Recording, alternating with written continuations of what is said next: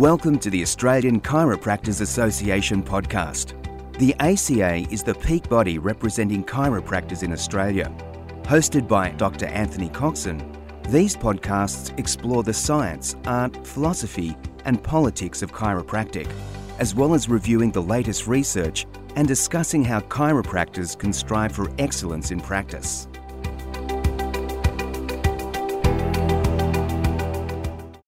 Welcome to the Australian Chiropractors Association podcast. I'm your podcast host, Anthony Coxon. One of the more common strains in the kicking athlete is a quadriceps strain, in particular that of the rectus femoris. Now, most chiropractors will be quite familiar with these types of injuries, but having a well-structured approach that actively involves the athlete is essential if we want our management to provide the best outcomes. For the athlete, of course, that means a quick return to activity and minimal reoccurrence. Now, I'm pleased today to be joined on the podcast by physiotherapist Rees Thomas, who presented on this very topic at the recent ACA Sports Symposium in Melbourne. Now, to give you a bit of background on Rees, he's an APA-titled sports and exercise physiotherapist. He is co-course chair of the physiotherapy program at Victoria University and consults at a musculoskeletal and sports physiotherapy clinic in Melbourne. Having extensive experience in elite athletes and sports physiotherapy, including stints at Melbourne Victory Football Club, the A-League, and the Melbourne Women's AFL Football Club team. Rees has developed a passion for optimizing rehabilitation and return to play for lower limb muscle injuries, and we're really lucky to have him on the podcast today. Rees, welcome to the ACA podcast. Thanks very much, Anthony. It's an absolute pleasure to be joining you in this podcast today, so thank you. Tell us a little bit about your background and how you became particularly interested in lower limb sports injuries. Sure.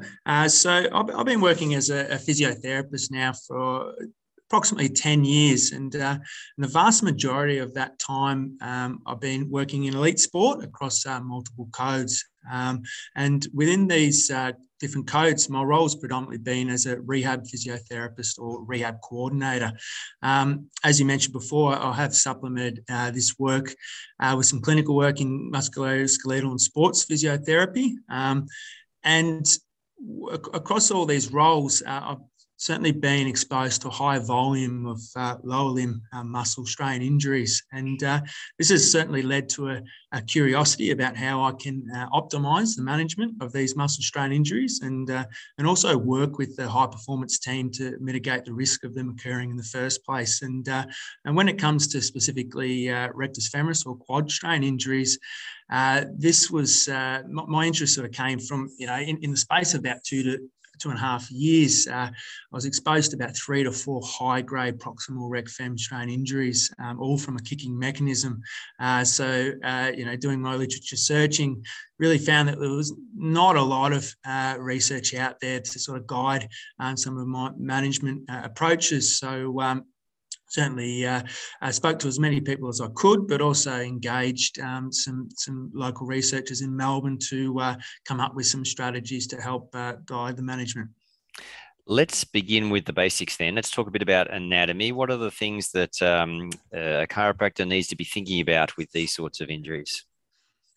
Yeah, good question, Anthony. Yeah, so I think understanding the anatomy and subsequent function of the quadriceps, and particularly the rec fem, is really important if you're going to address the management of these injuries appropriately. So we certainly know that, with the 4 quadricep muscles, they all extend the knee and are innervated by the femoral nerve. However, the unique aspects of the biarticular nature of rec fem are certainly something you need to be really across. So the fact that it crosses the hip joint, it has that subsequent hip flexion action.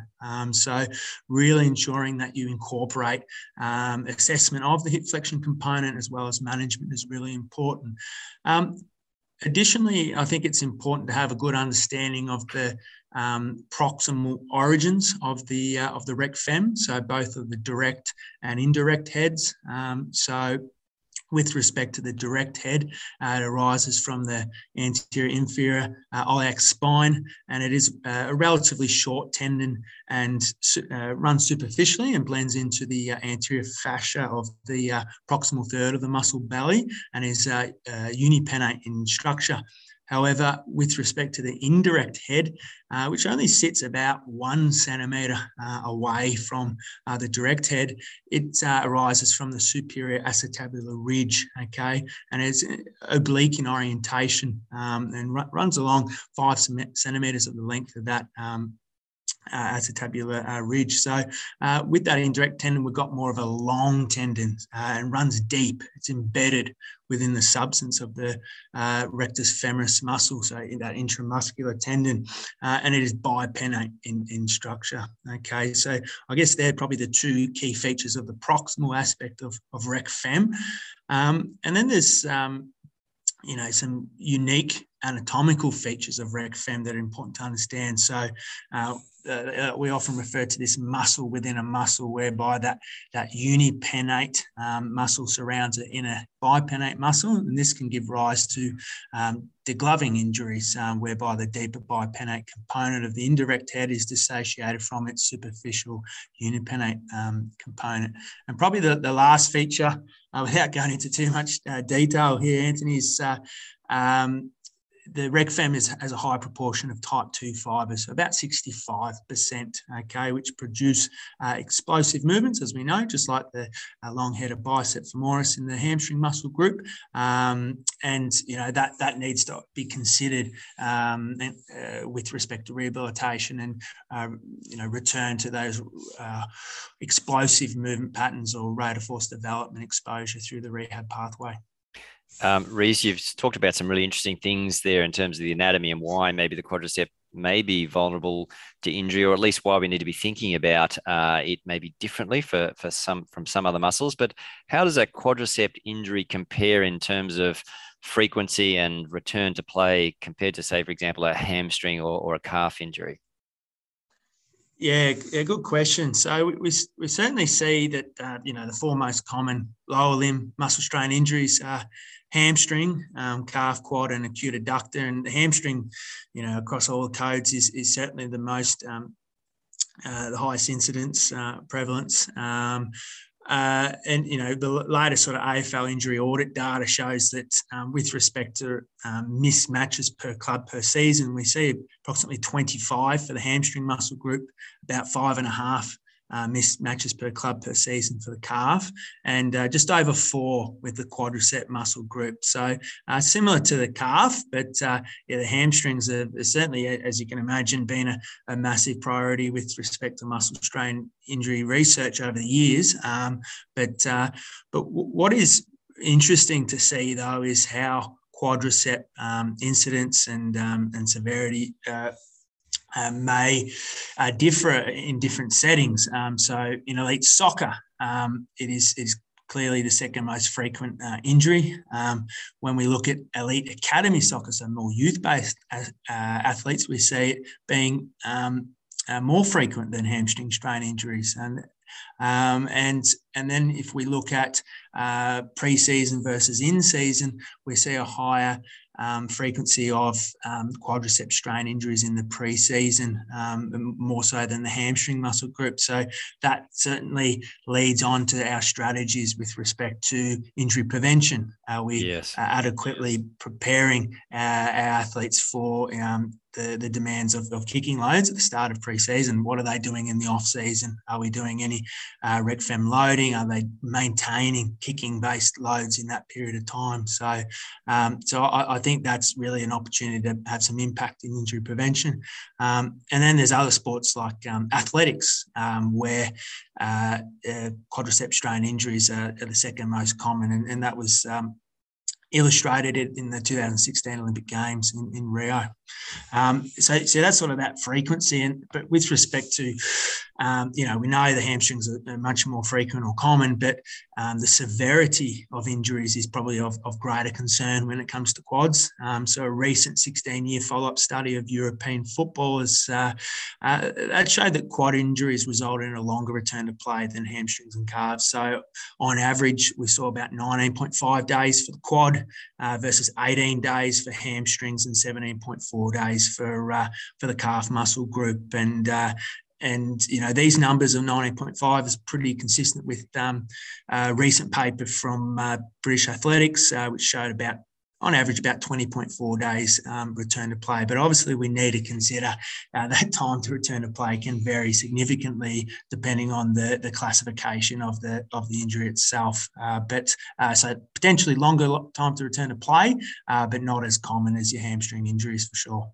So these injuries are obviously happening in the kicking athlete, and as you said, at the track and field athletes as well. But our conversation is mostly today about the kicking athlete. So take us through the biomechanics. Does this injury happening, for example, mostly with a kicking leg? I imagine that would be the case, or is it something where the stance leg is the one that can potentially be injured? Yeah, great questions there, Anthony. Yeah, so firstly, kicking and sprinting are, as you pointed out, by far and away the most common mechanisms of rec fem injury.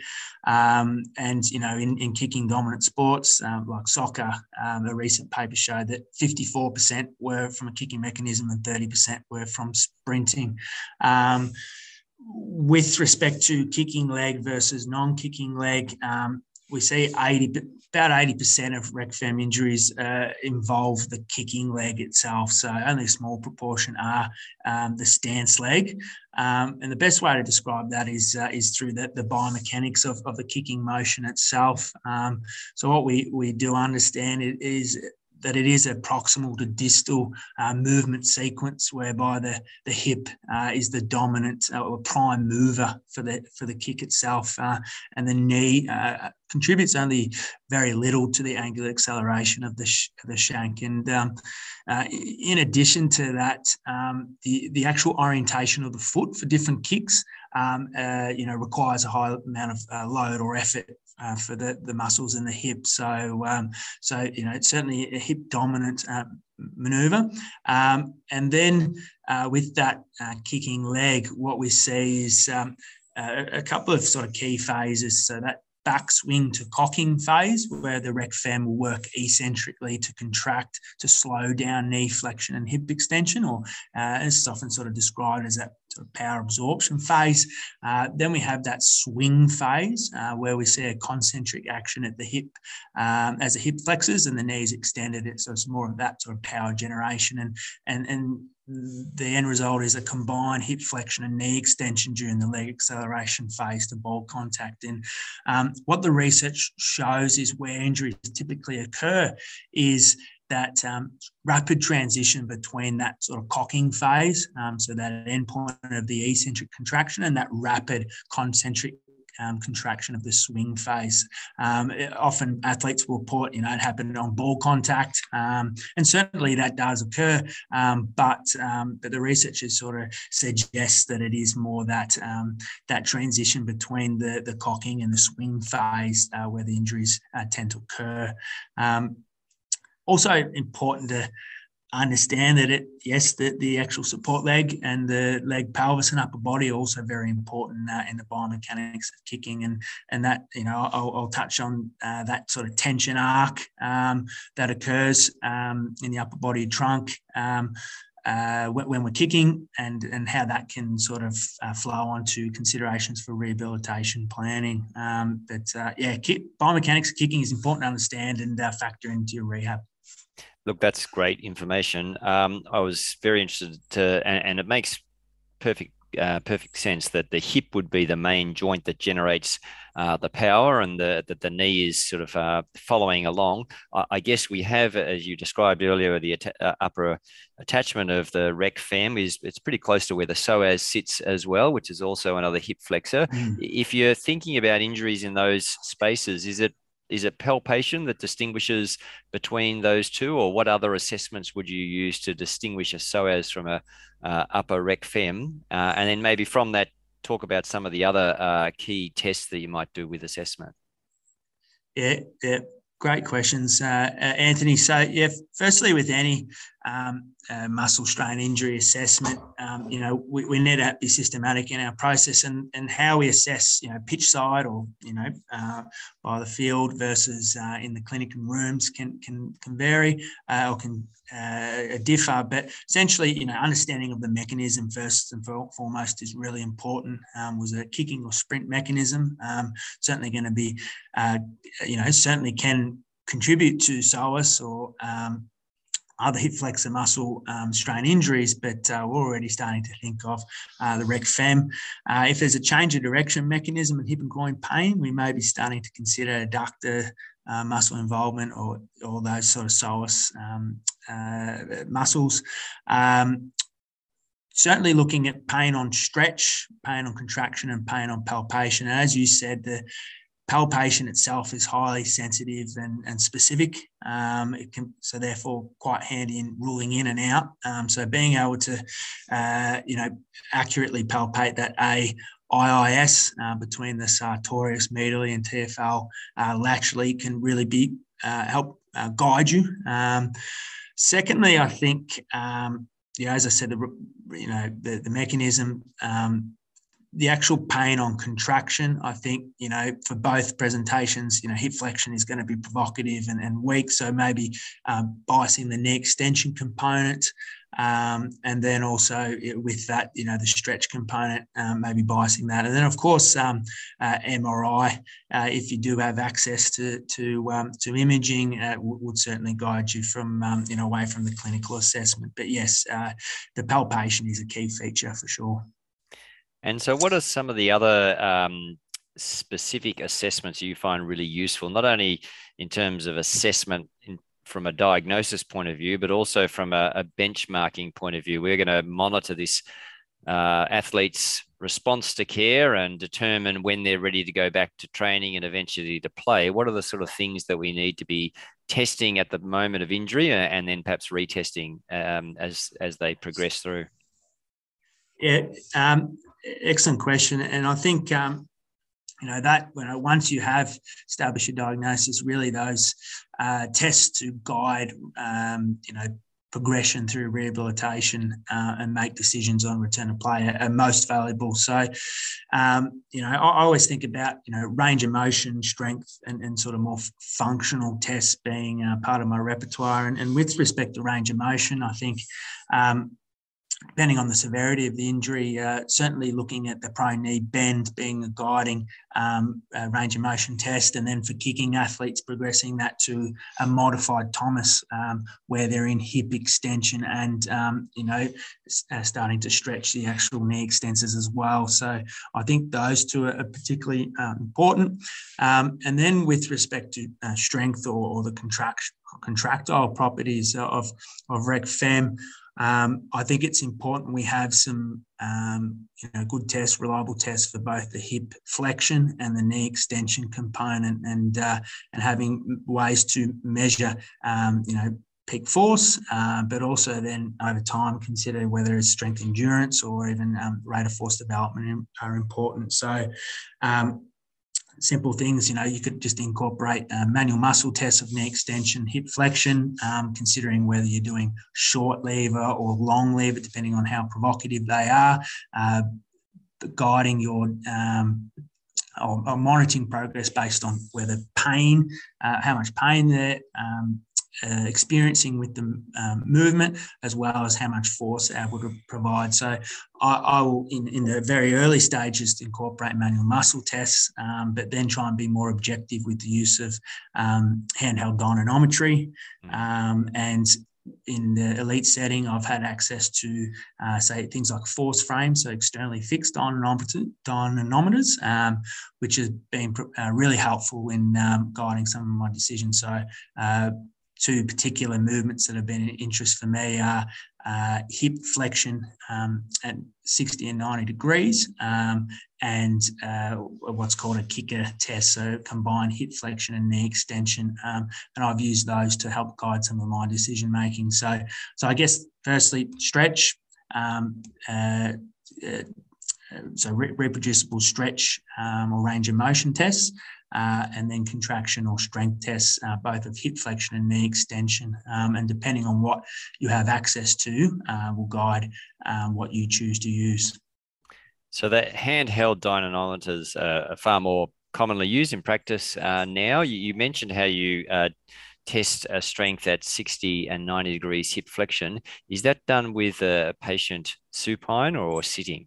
Or so with hip flexion, yeah. Yes. So Yeah, good question. So typically with the short lever, I'll test that. Or you can either test that in supine or seated. I find that at 90 degrees, I'll test that in a seated position. I can certainly get it into a biomechanically advantageous position to resist their force.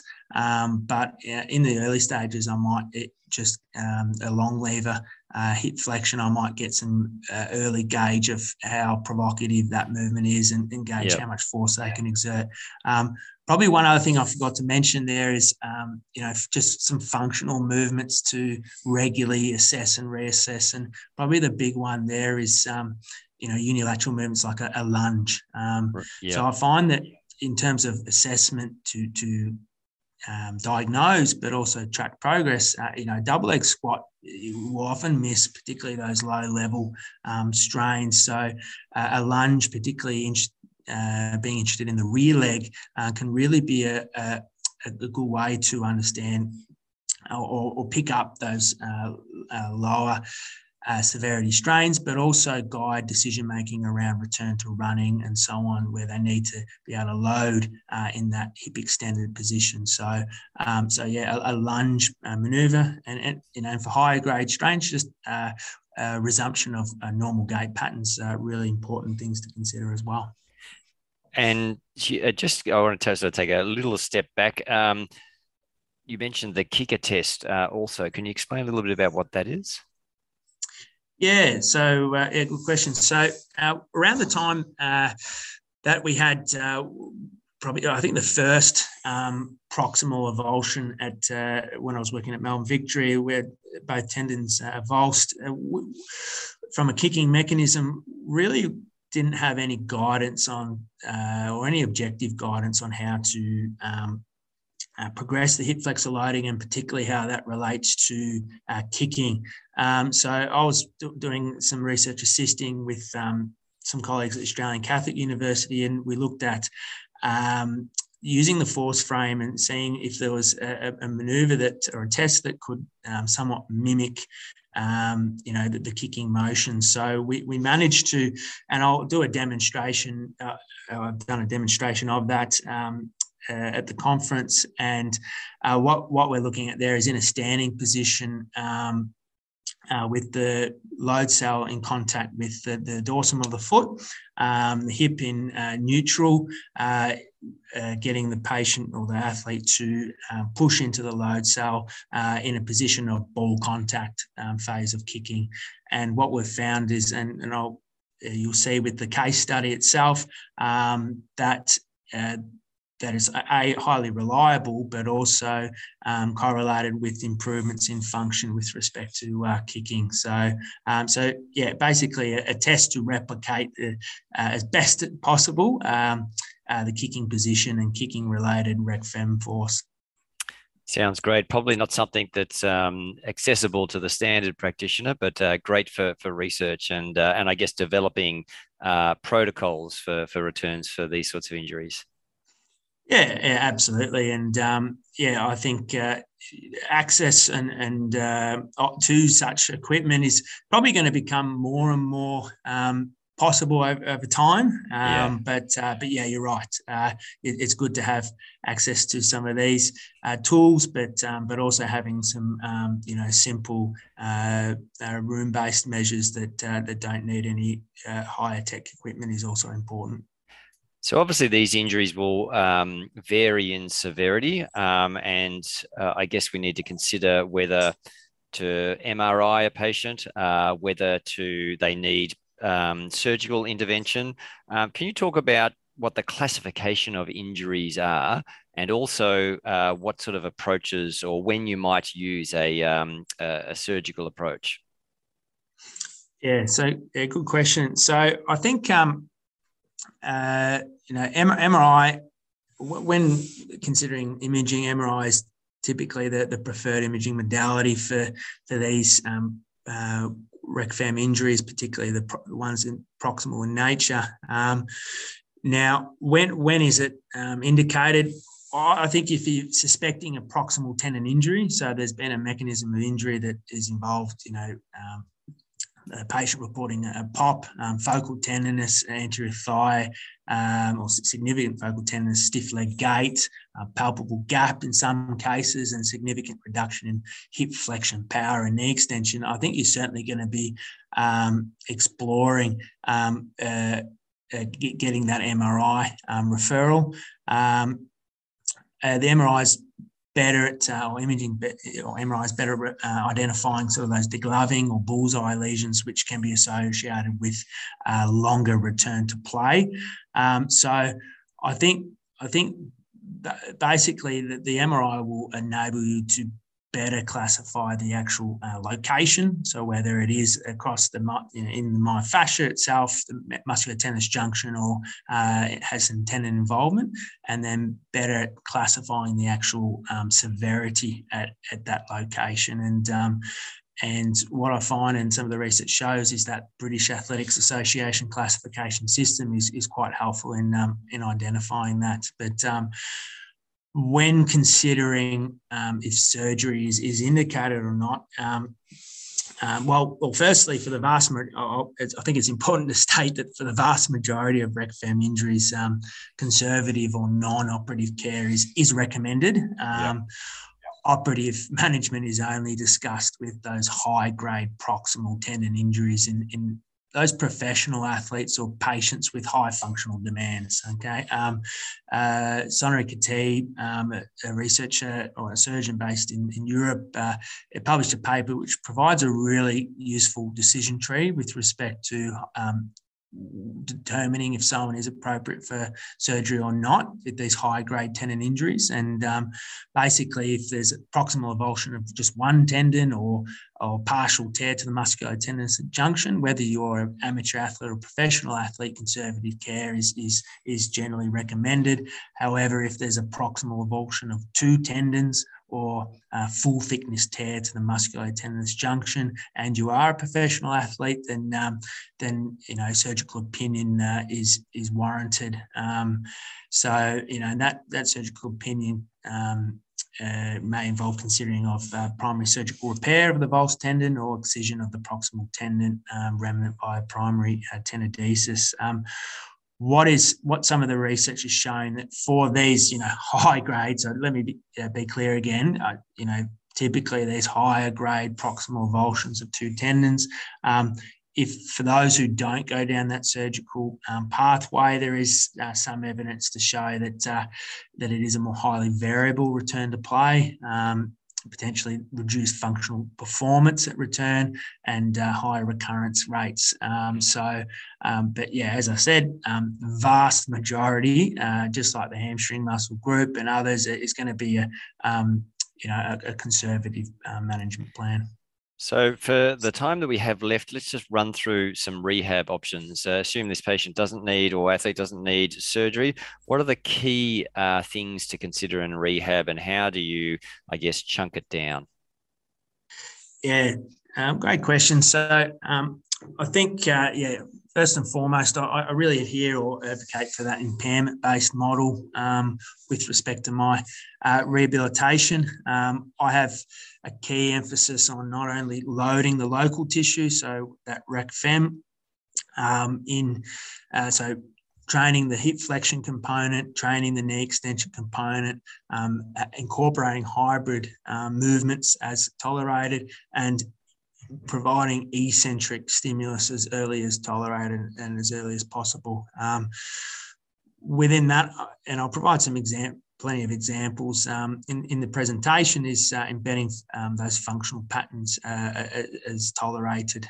So I really adhere to a sort of rehabilitation continuum that Andrew Lambert, head physio Hawthorn Football Club, has presented, is working across 5 different phases. So in that early phase, early protected loading and movement, progressing to strengthening an inner range to outer range where there's more stress on the tissue, increasing speed of loading and elastic changes, so power, rate of force development, integration, and ultimately that's working across that force velocity curve. And then really importantly, with particularly these rec fem injuries, is appropriate reintegration into training. How have you appropriately prepared that athlete for the kicking demands, and how have you understood that? And I'll go through all the different strategies that I incorporate prior to return to play.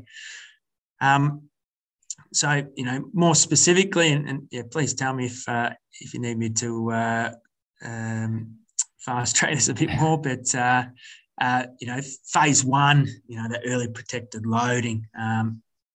Certainly you got to respect that early or initial immobilisation, acute management. But what sort of range of motion? Whether it's trying to not be too aggressive with the hip extension component, but trying to get back that range of motion through the so some general mobility exercises for the quadricep muscle group.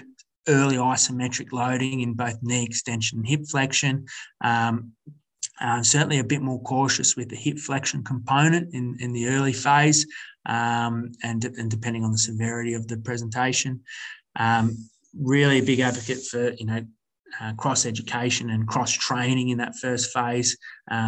Really important that we maintain all energy systems for these injuries.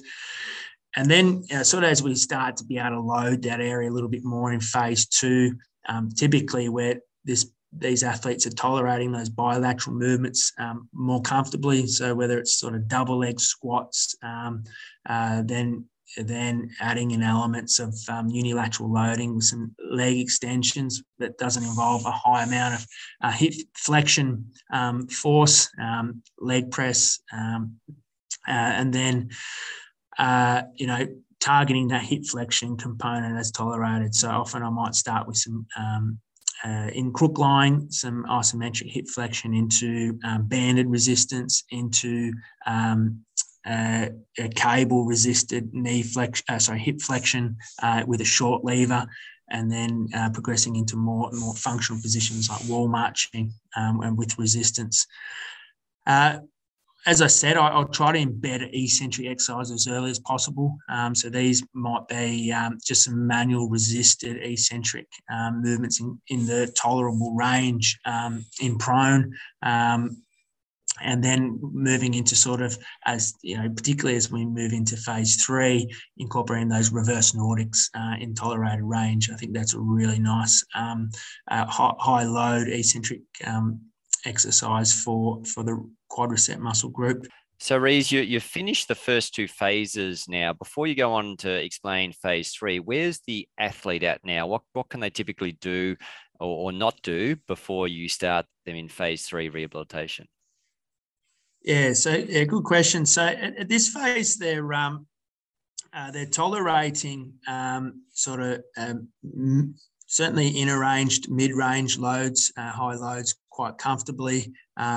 They're able to complete a lunge or rear lunge pain-free.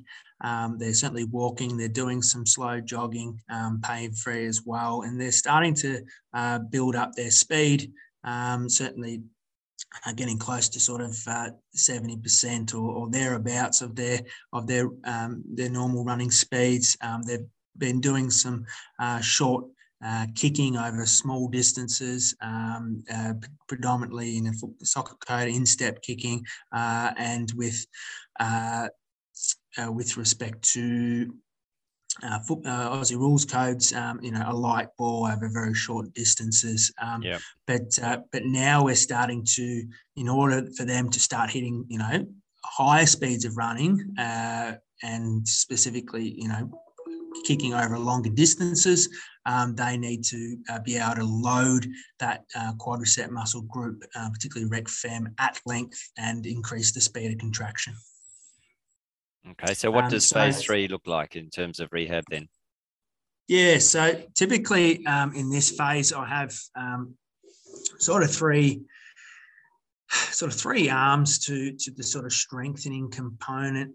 So I've already been doing some strengthening for the synergists, so the hip adductors, the lateral column, and the sort of the abdominal muscle groups. But now I'm starting to add in some as I said, heavier loading with sort of leg extensions, but particularly now in sort of that stretch position, so in the modified Thomas position. I'm loading Bulgarian split squats, so loading that rear leg significantly more in preparation for some rate of force development or Borsov jumps. With respect to reverse Nordics, there's working through full available range. And with respect to the targeted hip flexion component, higher load with the cable or power bands, cable machine, and we're starting to incorporate, things like sled accelerations and hill sprints. So, higher load and higher speed of loading in longer lengths is certainly the emphasis here. And then that progresses nicely into really that phase 4, increased speed of loading and elastic changes. And really what I'm really thinking of here is preparing for kicking demands, preparing for running demands, preparing for jumping demands, depending on that sport. So I might be incorporating, got a lot of ideas from various clinicians around, but incorporating Swiss ball kickdowns in that sort of cocking phase. So single leg reverse bridge drop and catches, reverse plank flutters, and alongside the skill-based kicking progressions on the ground. Running demands, so as I said, running drills, so particularly acceleration and deceleration retraining, and progressive exposure to high-speed running. And then the jumping demands, as I said, now that they're loading heavily into that sort of rear forward elevated lunge, you can start incorporating some bounding, Borsov jumps, squat jumps, and so on. So certainly a higher speed of loading in those sort of vulnerable positions. Now, in the background, the running progressions are progressing along. And you're starting to now push closer towards, top speed, with a real big emphasis on the different technique components of both the acceleration and deceleration. And we know, particularly with sort of acceleration in those first 2 to 3 strides, that thrust component, the glutes, glute max predominantly, and the quadricep muscle group are really important. So spending a lot of time retraining that, as well as, putting the brakes on. We know that's a prerequisite for changing direction. And, that's a common mechanism. So really using those quads as brakes, and spending a lot of time on those progressions. So I think we're up to the final phase now, phase 5. I'm assuming this is return to play? Yeah. So phase 5 is 5 and 6, I guess, incorporate reintegration into training and then subsequent return to play. Probably just before I touch on that, and a lot of the different emphasis of the program are embedded throughout all stages. And one of the things to consider is those kicking progressions. I think if you are working with a kicking athlete, it's really important that you have some level of understanding of what a normal match load and/or training load is for that player and their position. There is some good research out there for different sports as to particularly the distance-based categorization. So, for example, in the case study, I talk about, central defender and what are the different, how many exposures to short kicking, middle distance or long distance kicking do they have in a match, in a training session?